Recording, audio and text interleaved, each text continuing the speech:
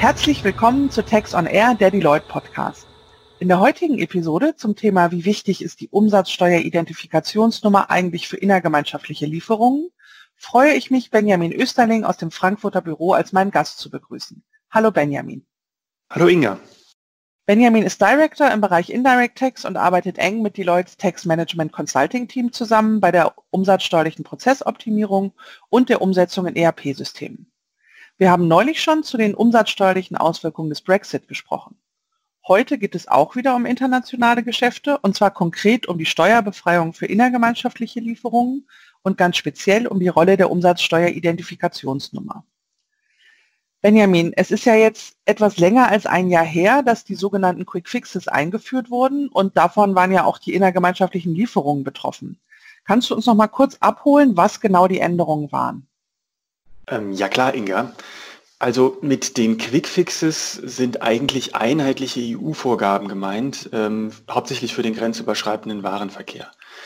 Vor allem die Nachweispflichten bei innergemeinschaftlichen Lieferungen wurden vereinheitlicht, denn vorher war es so, dass eigentlich europaweit nicht zu 100% dieselben Standards angewandt wurden und das ist jetzt einheitlich über die Mehrwertsteuerdurchführungsverordnung geregelt, die in allen Mitgliedstaaten unmittelbar geltendes Recht ist. In Deutschland mussten die Unternehmen sich aber auch schon länger mit Buch- und Belegnachweisen rumschlagen. Ich sage nur Stichwort Gelangensbestätigung. Gilt die denn jetzt nicht mehr als Nachweis? Oder hat vielleicht die EU sich einfach an den deutschen Vorgaben orientiert und die Gelangensbestätigung ist jetzt europäischer Standard?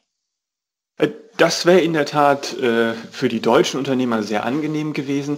Aber nein, die Regelung ist jetzt nicht zum europäischen Standard geworden, aber sie gilt weiterhin. Also wir haben jetzt einen zusätzlichen Standard, der eingeführt wurde über die europäische Regelung, auf den sich auch die deutschen Unternehmer berufen können. Aber gleichzeitig ist nach wie vor die Gelangensbestätigung immer noch ein anerkannter oder der anerkannte Nachweis für die Steuerfreiheit einer innergemeinschaftlichen Lieferung in Deutschland. Mhm. Die deutsche Finanzverwaltung ist da ja ziemlich streng, was die Tatsache angeht, dass diese Belege rechtzeitig vorliegen müssen und auch korrekt ausgefüllt sind. Ja, das stimmt. Da ist die deutsche Finanzverwaltung in der Tat sehr streng.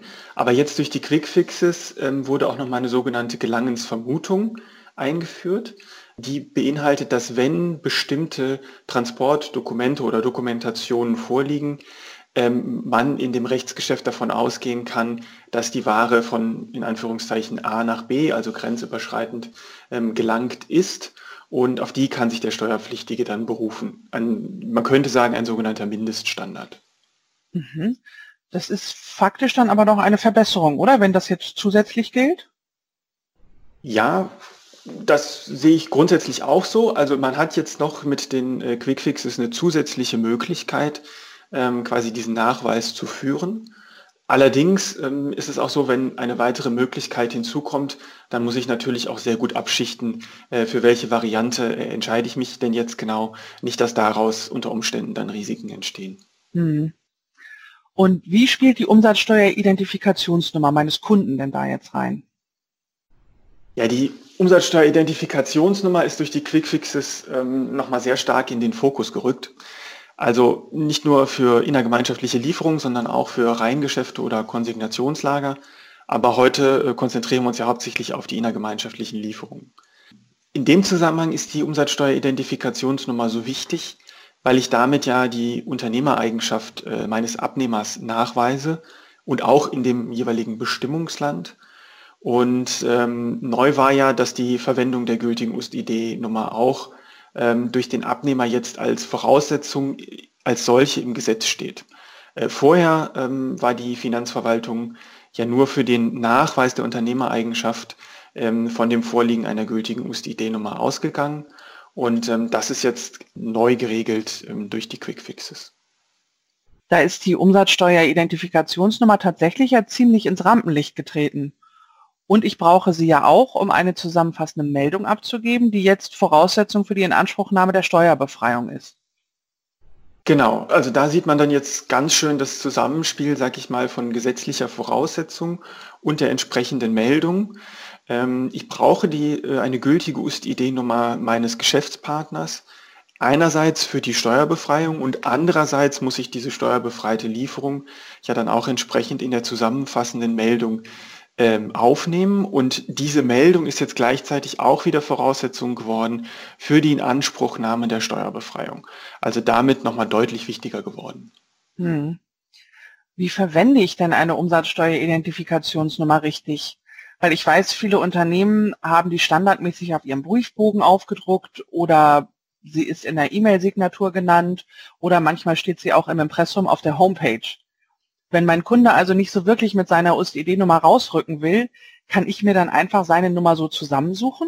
Also ist die Veröffentlichung quasi auch als Verwendung zu sehen? Ja, das wäre in der Tat sehr praktisch.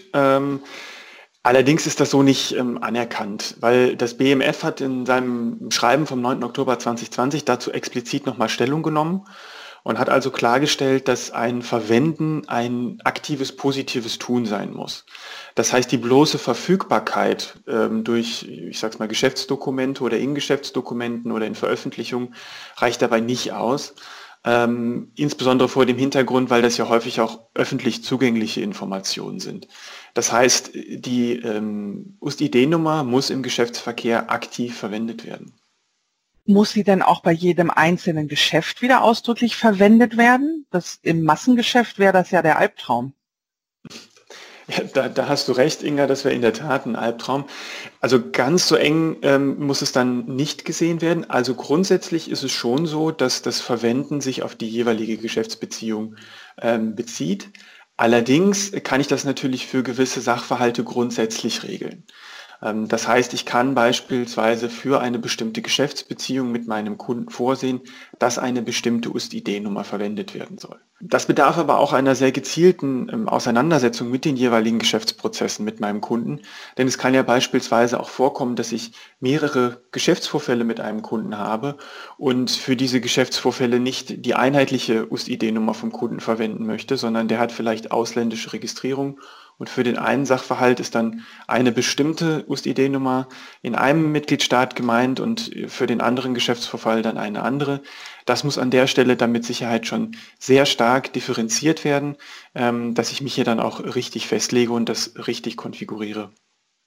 Okay, dann gibt es da ja gute Wege, sich in der Praxis tatsächlich auf die Verwendung zu einigen und man muss es halt nicht wirklich bei jedem einzelnen Geschäft machen. Das ist ja schon mal eine gute Nachricht. Du hast eben aber auch davon gesprochen, dass eine gültige USID-Nummer verwendet werden muss. Das heißt, wann muss diese Nummer denn gültig sein? Weil ich denke mal, es reicht dann wahrscheinlich nicht aus, wenn ich die einmal am Anfang der Geschäftsbeziehung überprüfe, oder? Ja, in der Tat. Also das Thema wurde ja auch schon vor den Einführungen der Quickfixes sehr intensiv diskutiert. Wann ist denn eigentlich genau eine USID-Nummer von meinem Geschäftspartner zu validieren? Und grundsätzlich ist hier nach wie vor maßgeblich der Umsatz und damit der Zeitpunkt der Lieferung. Und das kann mich natürlich im Massengeschäft vor große Herausforderungen stellen. Und da hat aber jetzt auch glücklicherweise das BMF jüngst nochmal klargestellt, dass es ausreicht, wenn mein Kunde mir auch im Nachgang eine gültige USID-Nummer zur Verfügung stellt, solange diese USID-Nummer zum Zeitpunkt der Lieferung schon gültig war. Also das muss ich dann natürlich sicherstellen können. Wie prüfe ich die Gültigkeit denn nach? Da müsste es doch auch eigentlich eine automatisierte Tool-Lösung oder Ähnliches geben. Ja, also ohne ein Tool wären viele Steuerpflichtige an der Stelle sicherlich aufgeschmissen. Und hier wird grundsätzlich auch die komplette Bandbreite von Automatisierungslösungen bespielt. Das fängt an bei integrierten Lösungen in den jeweiligen ERP-Systemen, wie beispielsweise SAP, oder auch gewisse Add-ons. Das sind Programmbausteine, die ich dann gezielt in das System integrieren kann und die dann die entsprechenden Abfragen beim BZST oder FIS-Portal machen können, sowohl auf Stammdatenebene, das heißt, ich kann gewisse Datensätze auswählen, die überprüft werden, aber eben auch, und das ist halt ganz wichtig in dem Zusammenhang, transaktionsbasiert, das heißt, ich kann das integrieren in meine Verkaufs- oder Einkaufsprozesse, um dann jeweils die USID-Nummer von den Geschäftspartnern zu validieren. Was es auch noch gibt, sind so Managed Service Angebote. Das heißt, ich stelle als Steuerpflichtiger gewisse Datensätze zur Verfügung und kann die dann validiert entsprechend zurückbekommen. Haben viele Steuerpflichtige aber eher so benutzt als Übergangslösung und die Nachfrage geht momentan unserer Beobachtung nach deutlich zurück. Mhm. Gut, okay, das ist ja aber schon mal praktisch, dass ich das so dann automatisiert abfragen kann. Aber wie läuft das mit dem Nachweis? Also ich musste ja auch bislang schon, zumindest nach Auffassung der Finanzverwaltung, nachweisen, dass die UST-ID-Nummer im Zeitpunkt der Lieferung gültig war. Genau, und diesbezüglich gibt es auch keine Änderung, sondern es ist nach wie vor so, dass im Zeitpunkt der Lieferung muss die UST-ID-Nummer gültig sein. Und das muss auch nachgewiesen werden vom Steuerpflichtigen. Allerdings hängt das natürlich auch wieder stark von den zugrunde liegenden Geschäftsvorfällen ab. Das heißt, ich brauche natürlich als erstes mal eine ganz genaue Transparenz, wann denn eigentlich eine Verumsatzung oder eine bestimmte Lieferung eigentlich stattfindet. Und zu dem Zeitpunkt brauche ich dann auch eine gültige UST-ID-Nummer von meinem Geschäftspartner. Gesehen oder was passieren kann, wenn diese Prozesse nicht ordentlich gemanagt sind oder ordentlich aufgesetzt sind, haben wir jetzt gerade relativ häufig im Zusammenhang vom Brexit, weil da ja relativ kurzfristig die UST-ID-Nummern von bisher EU-Unternehmern, nämlich den UK-Unternehmern, abgeschaltet wurden bzw. zur Validierung nicht mehr verfügbar waren. Und wenn ich dann versucht habe, die UST-ID-Nummer nochmal zu validieren für Zeiträume, die vor dem Brexit lagen, hatte ich da halt eine Fehlermeldung bekommen und habe unter Umständen jetzt ein Risiko, dass ich nicht nachweisen kann, dass zum Zeitpunkt der Umsatzausführung tatsächlich eine gültige UST-ID-Nummer vorlag. Das klingt ja erstmal nicht so spannend, beziehungsweise auch ziemlich technisch.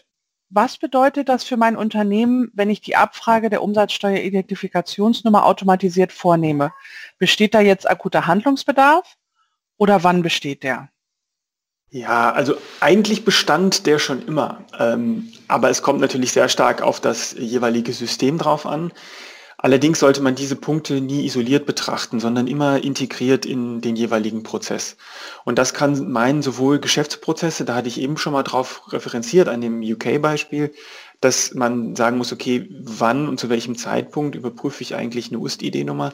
Das kann sich aber auch beziehen auf Prozesse, die jetzt beispielsweise die Stammdatenanlage betreffen etc., wo wir aus der Erfahrung wissen, dass viele Steuerpflichtige oder viele Mandanten von uns sich bisher darauf verlassen haben, dass wenn ich im Rahmen der Anlage von diesen Daten oder einer regelmäßigen Überprüfung die UST-ID validiere, dass das ausreicht. Also da muss ich mich schon sehr stark orientieren an dem, was ich bisher gemacht habe. Und wenn ich jetzt zu dem Schluss komme, naja, so ganz compliant bin ich noch nicht, dann ist hier definitiv Handlungsbedarf geboten. Es gibt ja durchaus auch Unternehmen, die noch bislang den althergebrachten Weg gewählt haben und sich vom Bundeszentralamt für Steuern das Ergebnis der Abfrage per Post haben zuschicken lassen. Geht das eigentlich noch? Gerade jetzt jüngst geht es nicht mehr, sondern das BZST verschickt tatsächlich keine schriftlichen Bestätigungen mehr. Für manche Mandanten wissen wir, dass das durchaus ein positiver Effekt ist, denn wenn die in der Vergangenheit Massendatenabfragen gemacht haben, haben die sich eher geärgert über den Wust an Papier, den sie bekommen haben.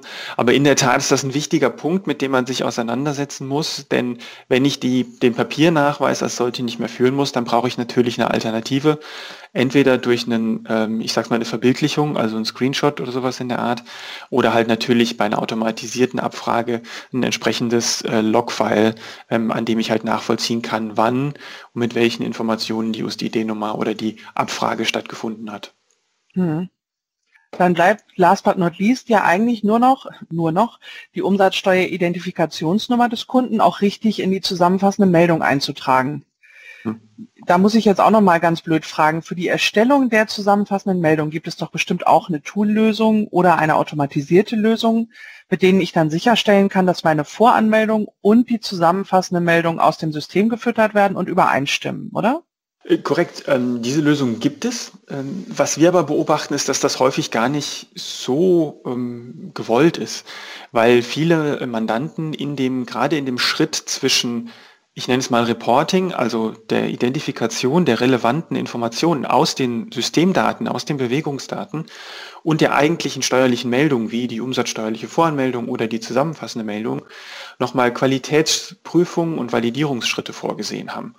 Und dann ist eine automatisierte Übernahme von Informationen natürlich insbesondere vor dem Hintergrund der höheren Anforderungen jetzt durch die Quick-Fixes nur dann empfehlenswert, wenn ich also vorher schon entsprechende Qualitätsprüfung im Prozess integriert habe. Also auch hier ist der Prozess wieder ganz wichtig für die Platzierung oder für die Wahl der richtigen Lösung. Das gilt doch jetzt insbesondere auch, du hast es eben auch nochmal angesprochen, vor dem Hintergrund, dass die Meldung in der ZM richtig sein muss, damit die Steuerbefreiung für die innergemeinschaftliche Lieferung gewährt wird.